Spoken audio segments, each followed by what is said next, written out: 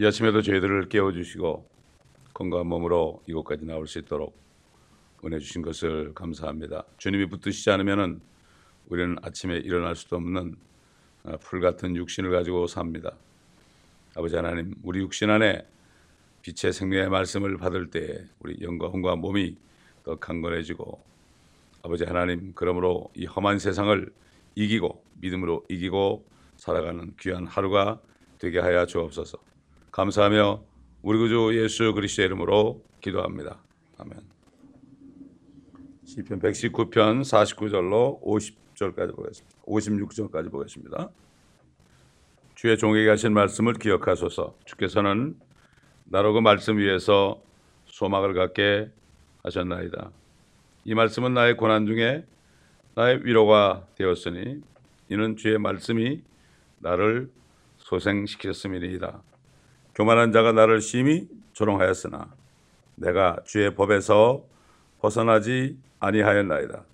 오 주여, 내가 주의 옛 계명들을 기억하고 스스로를 위로하였나이다. 주의 법을 버린 악인들로 인하여 공포가 나를 붙들었나이다. 주의 규례들은 내 순례의 집에서 나의 노래들이 되었나이다. 오 주여, 내가 밤에 주의 이름을 기억하고 주의 법을 지켰나이다. 내가 가진 것이 이것이니 이는 내가 주의 법규들을 지켰기 때문이니이다. 말씀이신 하나님이 에덴 동산에서 사람들과 함께 거할 때 그들은 그 말씀 위에서 소망을 갖고 살 수 있었습니다. 그러나 그 하나님의 말씀을 버렸을 때 그 하나님의 말씀을 버리는 것은 바로 하나님을 버리는 겁니다. 그러니까 하나님이 떠나셨습니다. 그때부터 이 세상은 소망 없는 세상이 되었습니다. 그래가지고 인류 역사 주님이 오시기 전까지 4,000년 동안 하나님께서 말씀을 계속 주셨지만 극소수 외에는 다 말씀을 다 버렸습니다. 특별히 이스라엘 백성들이 하나님이 택했지만은 그들이 하나님의 말씀을 버렸습니다. 하나님의 말씀을 버리니까 그들이 소망이 없어진 겁니다, 여러분. 그래서 하나님께서는 선지자 이사야에게 그 예언하게 했죠. 광야에서 외치는 자의 소리가 있다. 주의 길을 곧게 하라.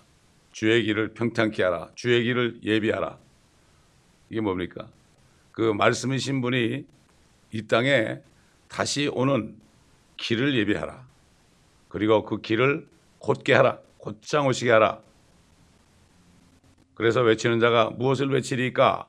이렇게 하니까 하나님이 뭐라 그런가 하면은 모든 육체는 불이요 그 모든 영광은 풀에 꽃과 같고 풀은 시들고 꽃은 떨어지는 것은 주 하나님의 기운이 그 위에 불미라.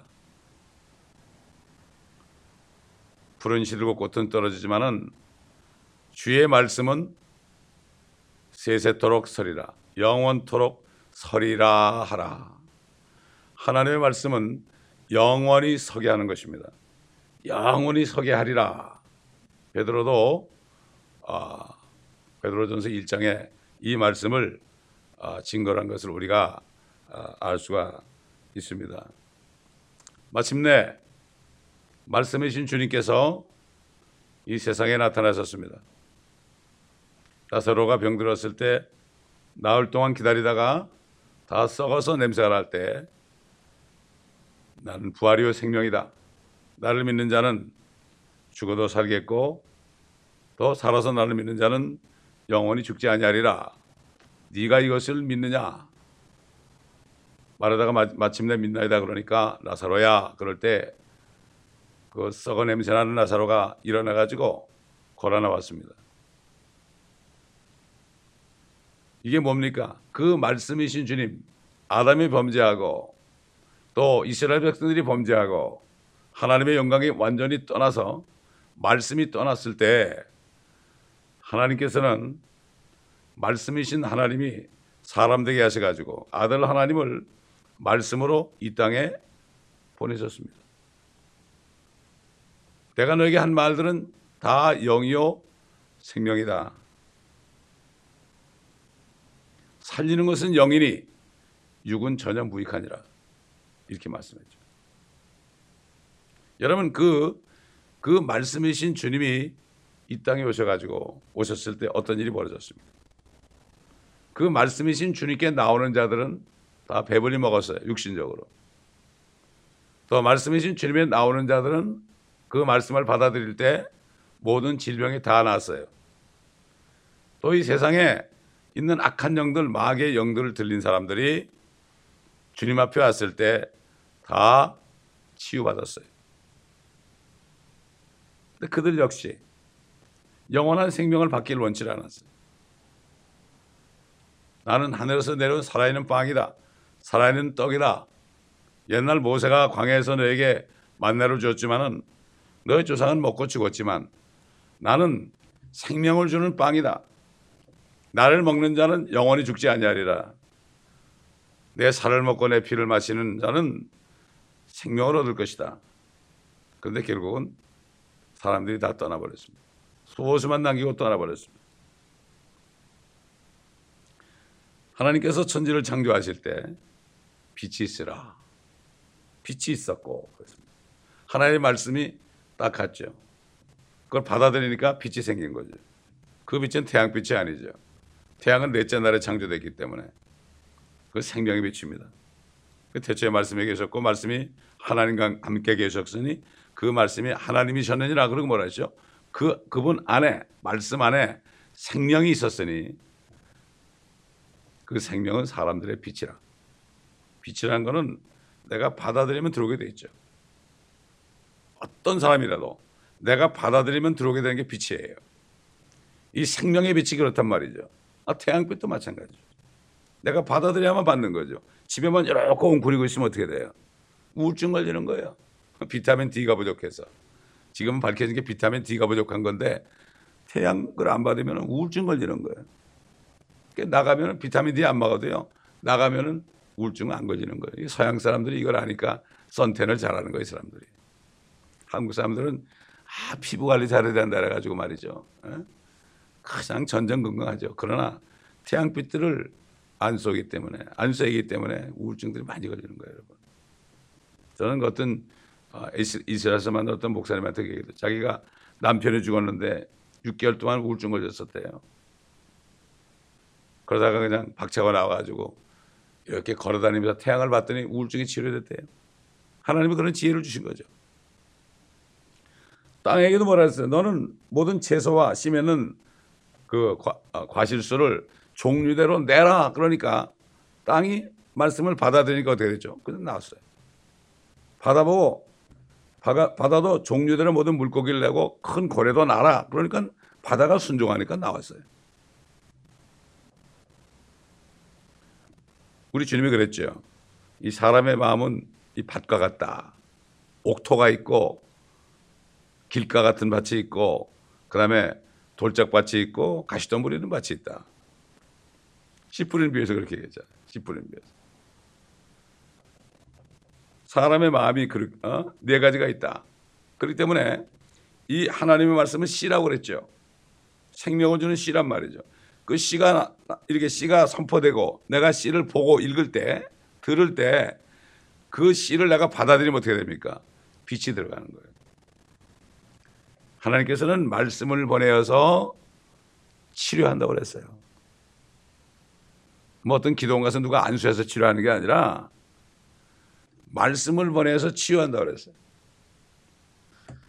그 주님 당시에도 말이죠. 수십 년 동안을 불치병에 걸렸던 여인이 의사에게 가가지고 돈 다 쓰고 괴롭힘을 받다가 얼마나 괴롭힙니까? 의사들이 막 뭐라고 그러잖아요. 환자들 보고 막 뭐라고 그러죠. 그래야만 자기한테 와가지고 돈도 많이 내니까. 돈도 다 쓰고 고통을 받은 다음에 할 수 없으니까 주님 옷자락 만졌잖아요. 우리 인생들입니다. 애초부터 말씀을 받아들이면 될 텐데 다 없어지고 소망이 없을 때 이 말씀을 붙잡습니다. 그래서 청년의 때에 너 주 하나님을 기억하라는 거예요. 다 늙어 빠져가지고 정말 아무것도 없고 소망이 없을 때 그러지 말고 일찍 찾아라. 일찍 주는 말씀을 찾으라. 이 말씀이 이런 겁니다, 여러분. 그렇기 때문에 이 다윗 왕은 그 말씀 위에서 소망을 갖게 하셨나이다. 여러분, 소망이 뭐죠? 소망이라는 것은 영원한 게 소망입니다.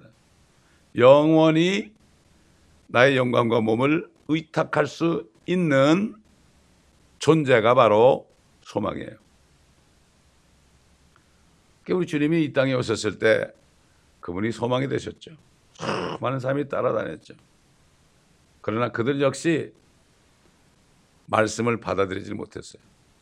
그분이 주신 육신적인 것은 받아들였지만 말씀을 받아들일 수가 없었어요.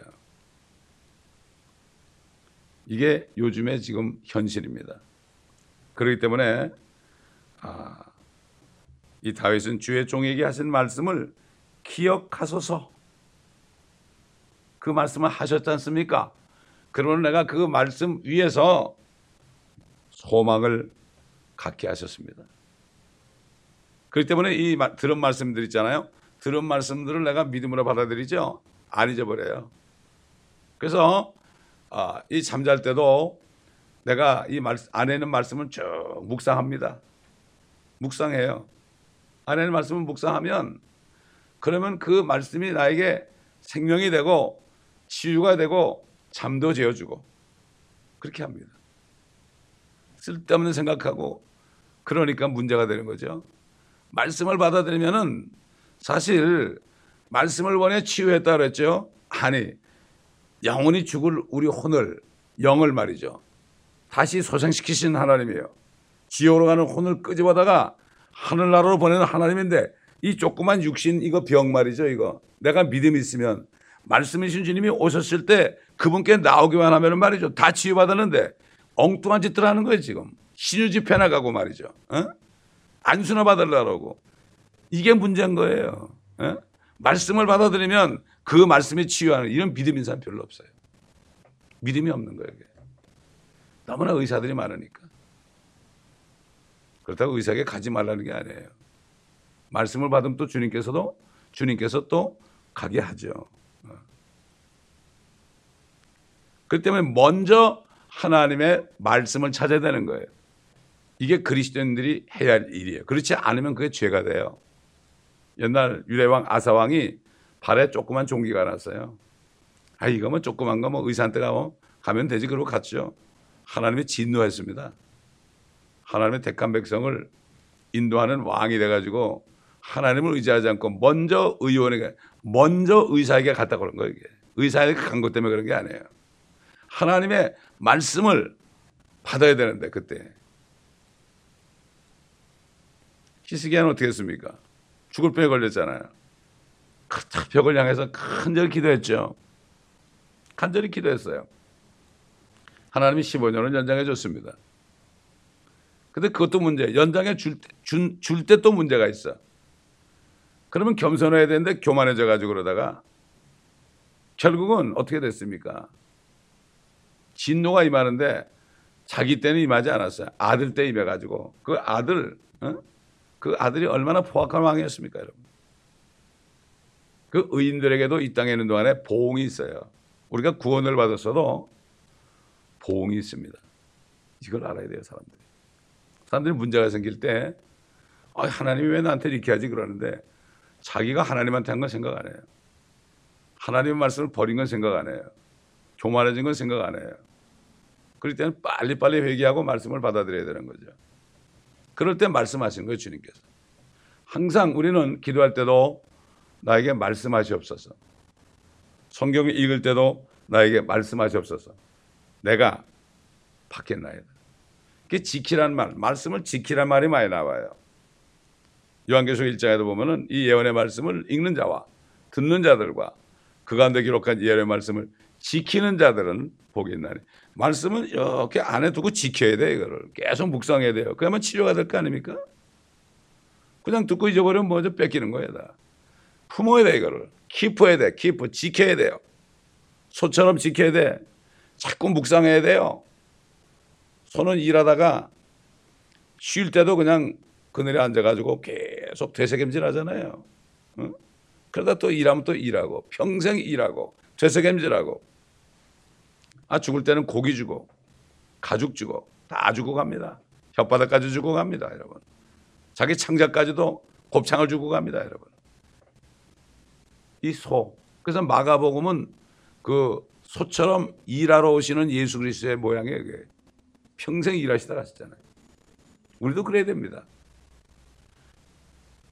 주님이 뭘 시키면 그 일을 하고 또 쉴 때는 계속 말씀을 묵상하고 이런 사람이 복된 사람이라고 그랬잖아요. 복 있는 사람은 주의 말씀을 주의 법을 주야로 묵상하는 자로다. 마치 이런 사람은 시냇가에 뿌리를 내린 나무 같아가지고 계절을 따라 다 열매를 맺으며 모든 것이 다 형통하리로다. 형통하리로다. 그렇기 때문에 정말 이 말씀밖에는 소망이 없어요. 왜? 말씀만이 영원하기 때문에. 근데 영원하지 않은 것을 사람들이 붙잡아요. 이게 어리석은 겁니다. 어리석은 거예요. 이게 말씀 외에서 다른 걸 자꾸 붙잡으려고 그래요. 어제 저희가 전기가 아침 9시부터 저녁 7시까지 전기가 나갔어요. 공사하느라고요. 전기가 나가니까요. 너무 좋더라고요. 뭐 볼 게 없잖아요. 전기가 나가니까. 할 게 없죠. 그렇죠? 사실 할 게 없는 거 아니에요. 우리가 얼마만큼 전기가 들어오기 때문에 그 문명의 이기를 보면서 시간을 낭비하는지 몰라요. 그리고 거기에 뺏기는 거예요, 마음이. 불이 나가서 말이죠. 거의 9시간 정도 나가니까 뭘 하겠어요? 가만히 앉아서 말씀 묵상하고 성경 읽고 그렇죠. 근데 이 마귀가 그렇게 못하도록 해놨어요. 못하도록 해놨어요. 성도들도 그렇잖아요. 집에 있는 게 더 편한 거예요, 다들. 편안하죠. 뭐 안락의자 있고 뭐 침대 있고 말이죠. 모든 게 다 있잖아요. 그 교회 하는 게 불편한 거예요, 사람들이. 그런 거예요. 사실 그게 아니거든요. 여기는 말씀을 들어오는 곳이에요, 말씀을. 여기는 말씀 들으러 오는 곳입니다, 여러분. 주일날 우리가 찬양하잖아요. 예배 드릴 때. 이게 예배예요, 예배. 그래서 미국 교회들은 뭐란가 하면은 그 찬양 인도자를 워십 리더 그래요. 예배 인도자예요, 그게. 그 찬양 인도가 잘 돼야 돼요. 그래가지고 성령이 임재해가지고 말이죠. 사람들이 그 주님 안으로 쫙 들어오게 해야 됩니다. 노래 부르는 게 아니에요. 노래 부르는 사람이 아닙니다, 찬양은. 그래가지고 주님의 임재 속으로 쫙 들어가야 돼요. 멕시코 가보면요. 이 사람들이 참 무식해 보여도 말이죠. 막 처음에는 주님을 막 찬양을 해요. 막 찬양하고 주님의 이름을 막 높입니다. 찬양은 주님의 이름을 높이는 거예요. 내가 사랑받기 위해 태어난 사람 이건 찬양이 아니에요. 나만 사랑해달라 이거죠. 주님을 찬양해야 되는 거예요. 주님을 송축해야 되는 거예요. 막 올라가야 되는 거예요. 그게. 막 올라간 다음에 주님이 임재하시잖아요. 그러면 어떻게 돼요? 워십으로 들어가는 거예요. 주님, 내가 주님의 임재 속으로 들어갑니다. 이런 거 있죠. 이런 거 있잖아요. 나의 생명 되신 주, 주님 앞에 나아갑니다. 주의 흘린 보혈로 나를 정결케 하소서. 날마다 이렇게 이 워십으로 쫙 들어가잖아요. 그 말씀이 내려오는 거예요. 그럴 때 여기에서 말씀이 선포되는 거예요, 여러분. 저는 그렇기 때문에 찬양할 때 여기 안 있고 저 뒤에서 같이 찬양하는 거예요. 네? 제 차례가 되면 올라온 겁니다, 여러분. 그런 거예요. 그렇기 때문에 정말 이 영적 원리를 잘 알아야 되는데 요즘에 보면은 뭐 경배와 찬양이 이런 게 있는데 말이죠. 대부분 노래하는 거예요. 진짜 경배와 찬양은 다릅니다, 여러분. 노래 잘한다고 되는 게 아닙니다. 그렇기 때문에 프레이즈가 있고 워십이 있는 거죠. 프레이즈 앤 워십이라고 하는데 이거를 정말 잘해야 되고 그럴 때 그 말씀을 받을 준비를 하는 거예요, 이게. 근데 멕시코 가보면 그 형제들이 참 그렇게 잘해요. 나중에는 워십할 때 보면 말이죠. 다 이러고서 그냥 주님의 임재 속으로 들어간단 말이죠. 그 사람들이 그냥 막 꽝꽝거리는 건 하는 게 아니에요. 찬양할 때는 막 그냥 크게 하지만 그러나 워십할 때는 그렇게 하지 않아요. 막 꿇어 엎드리기도 하고 그래요. 이 말씀에 소망을 가진 사람은 어려움이 와도 2절 50절인 것처럼 이 말씀은 나의 고난 중에 나의 위로가 되었으니 이는 주의 말씀이 나를 소생시키셨습니다. 말씀이 소생한 거 아닙니까? 우리가 주님을 영접할 때, 말씀해 주신 주님을 영접할 때 어떻게 해요? 그분이 들어오셔가지고 피로 우리의 모든 죄를 다 씻어주시고 양심을 정결케 해가지고 영을 거듭나게 하시고 우리 혼을 구원하시잖아요. 소생하시는 거 아니에요. 다윗이 내 혼이 진토에 붙어 있으니 주의 말씀으로 나를 소생시키소서. 이 말씀을 받아가지고 간직을 잘 해야 됩니다. 기억해야 되는 거죠. 묵상해야 되는 거죠. 그럼 묵상할 때 말씀이 내 안에서 묵상이 될 때 어떻게 되죠? 이 말씀이 나를 치유하는 거예요. 나를 치유하는 거예요. 문제가 있을 때 넌 아무것도 염려하지 말아라. 이는 주께서 돌보심이라. 어려울 때 그 말씀을 묵상해야 돼요. 주님, 아무것도 염려하지 말라고 그러셨죠? 그 말씀을 제가 받아들입니다. 주님이 치유하시죠. 여러분 옛날에 이집트 군대들이 홍해를 건너는 이스라엘 백성들을 죽이려고 막 따라왔죠. 난리가 났죠. 그때 뭐라고 그랬습니까? 너희는 가만히 있으라. 그리고 내가 주 여호와 하나님 줄을 알아라. 우리가 염려할 때 왜 하지 말라 그런가 하면요. 염려할 때 가만히 있잖아요. 주님이 해결하는 거예요. 주님이. 그 말씀하면 내가 난리를 치는 거예요. 내가. 기도원을 가려고 그러고 뭐 어쩌고저쩌고 뭐 그냥 그러는 겁니다. 이게. 가만히 있어라. 아니, 가만히 있어야 주님이 역사할 거 아닙니까? 가만히 있어야만 주님이 이집트 군대들을 죽일 거 아니에요? 근데 우리 자기들이 난리치면 어떻게 해요? 주님이. 그러지 마 그러다가 주님이 그냥 피곤해. 여러분 아이들 그렇잖아요. 아이들. 내가 해줄게. 근데 자꾸 투정을 벌이잖아. 가만히 있어 해줄게. 가만히 있으면 해줄 텐데. 자꾸 시간이 연장되는 거예요. 어떤 문제가 생겨도요. 가만히 있어야 돼. 마귀는 우리를 막 격동시키죠. 격동시켜서 화를 내게 만들고 염려하게 만들고 짜증내게 만들고 그러죠. 가만히 있어. 너희는 가만히 있어. 이제 앞으로 이제 대환란 때 모든 민족들이 이스라엘을 다 칩니다. 왜 칠까요? 하나님이 치게 하는 거예요. 그들이 치는 목적은 이스라엘 백성을 다 죽이려고 그러는 거예요. 인류 역사는 이스라엘 백성을 말살하는 거죠. 그게 다시 얘기하면 뭘까요? 이스라엘 민족이 없어지면 어떻게 되죠? 주님이 오실 수 없는 거예요. 주님의 왕국을 못 세우는 거예요. 너희는 이렇게 기도하라.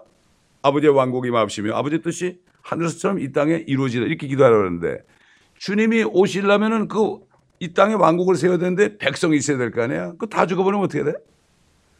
그러니까 결국은 이스라엘 민족을 자꾸 이렇게 죽이고 뭐 히틀러 때도 그렇고 물론 그들이 주님을 죽인 죄값을 치르는 것도 있지만 그 위에는 뭐가 있는가 하면은 이들을 멸망시켜가지고 주님이 못 오시게 해서 사탄이 영원히 통치하게 하는 이런 계획이 있는 거예요.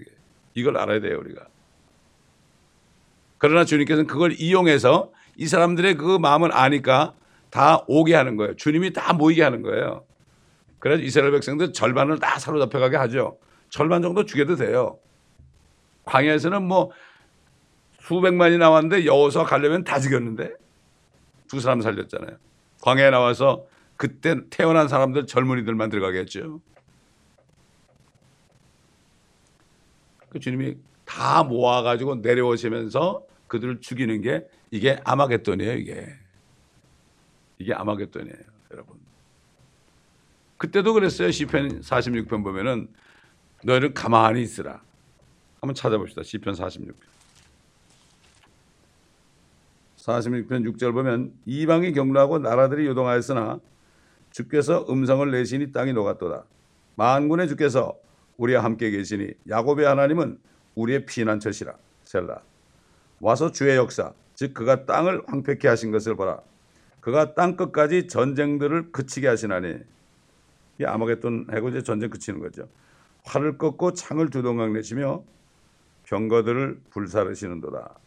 가만히 있으라. 그리고 내가 하나님 것을 알라.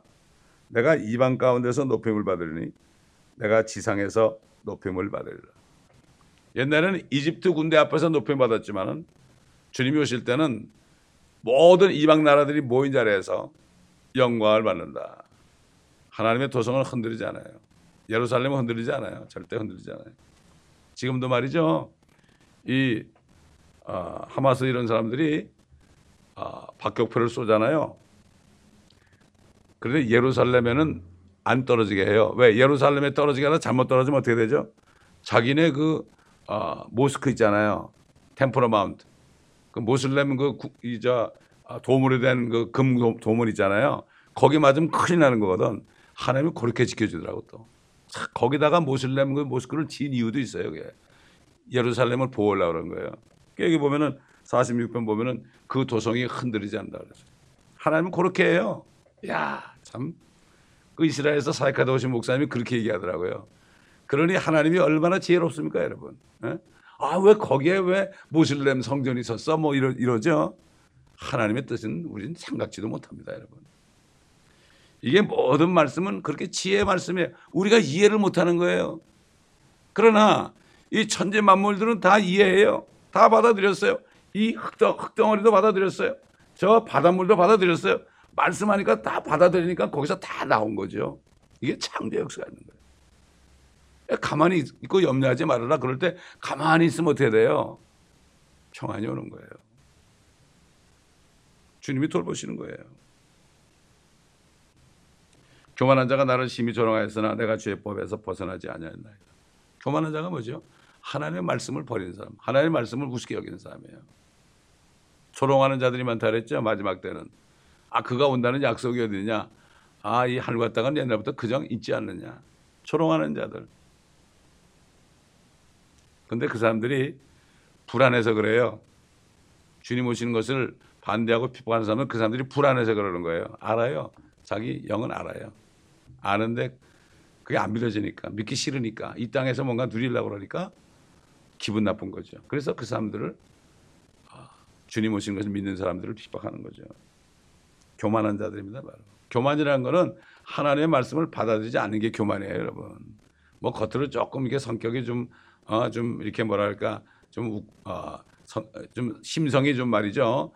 굉장히 좀 이렇게 포악해 보이고 좀 이렇게 뭡니까 이 말투가 좀 안 좋고 이게 교만이 아니라 교만은 하나님의 말씀에 순종하지 않는 게 교만이에요. 이걸 우리가 바로 알아야 돼요. 바리새인들이 그렇게 얼마나 참 사람들한테 참 존경받게 행했습니까? 겉으로는. 그런데 그들이 말씀이신 분을 배척했잖아요. 말씀이 이 땅에 오셨는데 그분을 배척했잖아요. 그래가지고 결국은 그들이 마귀를 따라간 거죠. 내가 주의 법에서 벗어나지 아니었다. 모든 말씀은 영적인 법이에요. 이 육신 세계 있잖아요. 이 물리적인 세계에도 법이 다 있죠. 법이 있어요. 중력이 있잖아요. 중력. 뭐를 떨어뜨리면 내려가죠. 그걸 거꾸로 올릴 수가 없잖아요. 마찬가지로 하나님의 말씀은 비처럼 내려오잖아요. 내려오는데 땅에 스며들어요. 다시 올라가지 않죠. 마찬가지로 우리가 정말 옥토가 되면은 말씀이 비처럼 촥 내려가지고 내 안에 스며들어서 다시 나가지 않는 거예요. 이게 옥토예요. 그래서 100배로, 60배로, 30배로 열매를 맺는 거예요. 거듭나가지고 말씀 받아들이는 사람들은 꼭 열매를 맺어요. 남을 구원한단 말이에요, 이게. 열매를 맺지 못한 사람은 의심해 봐야 돼요. 오 주여 내가 주의 옛 명령들을 기억하고 스스로를 위로하였나이다. 주의 법을 버린 악인들로 인하여 공포가 나를 붙들었나이다. 그렇잖아요. 말씀을 대적하는 사람들 보면 두려움을 갖다 주잖아요. 얼마나 핍박을 합니까? 이게 인류 역사가 하나님의 자녀들, 하나님의 백성들을 핍박하는 거 아닙니까? 왜? 하나님의 말씀을 받았기 때문에. 말씀을 받았기 때문에 핍박한 거죠. 그래서 이 말씀을 기억할 때 스스로를 위로하였다. 주의 법을 버린 악인으로 인하여 공포가 나를 붙들었고 주의 규례들은 내 순례집에서 나의 노래들이 되었나이다. 노래들이 되었나이다. 여러분 바알과 실라가 감옥에 갇혔을 때 어떻게 했습니까? 거기서 찬양하고 기도했잖아요. 찬양하고 기도하니까 어떻게 됐어요? 하나님이 함께 찬양 중에 계시잖아요. 하나님이 찬송과 기도 중에 계시잖아요. 이스라엘의 찬송주에 거하시는 주는 거룩하시나이다. 주님이 십자가에서 그런 말씀하신 거예요. 시편 22편에. 그러니까 찬송하고 기도할 때 주님이 임재하시는 거 어떻게 돼요? 역사가 일어나는 거죠. 그렇잖아요. 또 베드로가 감옥에 갇혔을 때 주님을 믿으니까 그냥 평안하니까 쿡을 자고 있었죠. 가만히 있으니까 어떻게 됐죠? 천사가 와가지고 끄집어냈잖아요. 이게 참 너무 쉬운 거예요. 정말 신앙생활이 너무 쉬운 거예요. 너무 어린애가 되라고 해서 어린애가 돼야 되는 거예요. 그냥 말씀하면 무조건 아멘 받아들여야 되는 거죠. 저는 처음에 거듭났을 때 예배 드릴 때 말씀 나면 혼자 아멘 하면 그랬어요. 근데 사람들이 안 하더라고 아멘을. 상관없어요. 남이 하든 안 하든. 내가 먹는데 어떡할 거야. 이게 나오는데 자동적으로 나와요. 그럼요. 옛날에 어떤 미국 교회 말이죠. 그 목사님 거듭나지 못한 사람이지 뭐 이렇게 읽어요. 그냥 읽는데 그냥 말씀이 나오면 어떤 청년이 아멘 아멘 그러니까 깜짝깜짝 놀래가지고요. 이걸 이렇게 붙잡고 있다가 놀래가지고 이게 떨어뜨리는 거예요. 이게. 이 사람은 야 너 잠깐 이번엔 시장님이 우리 교회 오시니까 저쪽 골방에서 말씀 들으라 그런 거예요. 미가서에 우리의 모든 죄악을 깊은 바다에 던지셨나이다 이 말씀이 나오니까 그냥 넘어져서 소리를 깍 지르니까 이 목사님이 무방비 상태로 이러고 있다가 깜짝 놀래가지고 다 떨어뜨렸죠. 네. 이건 못 말리는 거예요. 아멘 말씀이 떨어지는데 아멘은 못 말리는 거죠. 주여 내가 밤에 주의 이름을 기억하고 주의 법을 지켰나이다. 내가 가진 것이 이것이니 내가 주의 법규들을 지켰기 때문이다. 지켰다. 참 간직하는 거죠. 사람들은 돈은 잘 지켜요. 돈은 잘 지킨단 말이죠. 자기 육신의 건강은 잘 지켜요. 그런데 말씀을 얼마나 지키는지 이 말씀은 영, 혼, 육을 다 치유할 수 있습니다. 근데 문제는 뭐죠? 지키질 않아서 그래요. 기도하겠습니다. 감사합니다. 참 주님의 말씀을 보내서 우리의 영을 살리시고 우리의 혼을 구원하시고 이제 육신까지도 주님이 말씀이 다시 오실 때 죽지 않고 썩지 않은 몸으로 우리를 변화시키는 신 감사합니다. 교회 성도들이 모두가 다 이 말씀을 잘 받아서 지켜서 아버지 하나님 영혼육이 온전케 되는 축복을 저들이 누리게 하시고 이 땅에 사는 동안에 육신도 강건하여 아버지 하나님 항상 주의 말씀 앞에 나올 때 육신도 강건하여 호흡이 있는 동안에 모세처럼 강건하게 살다가 주님이 오라 하실 때 갈 수 있는 모두가 되게 하여 주옵소서. 감사드리며 우리 주 예수 그리스도의 이름으로 기도하옵나이다. 아멘.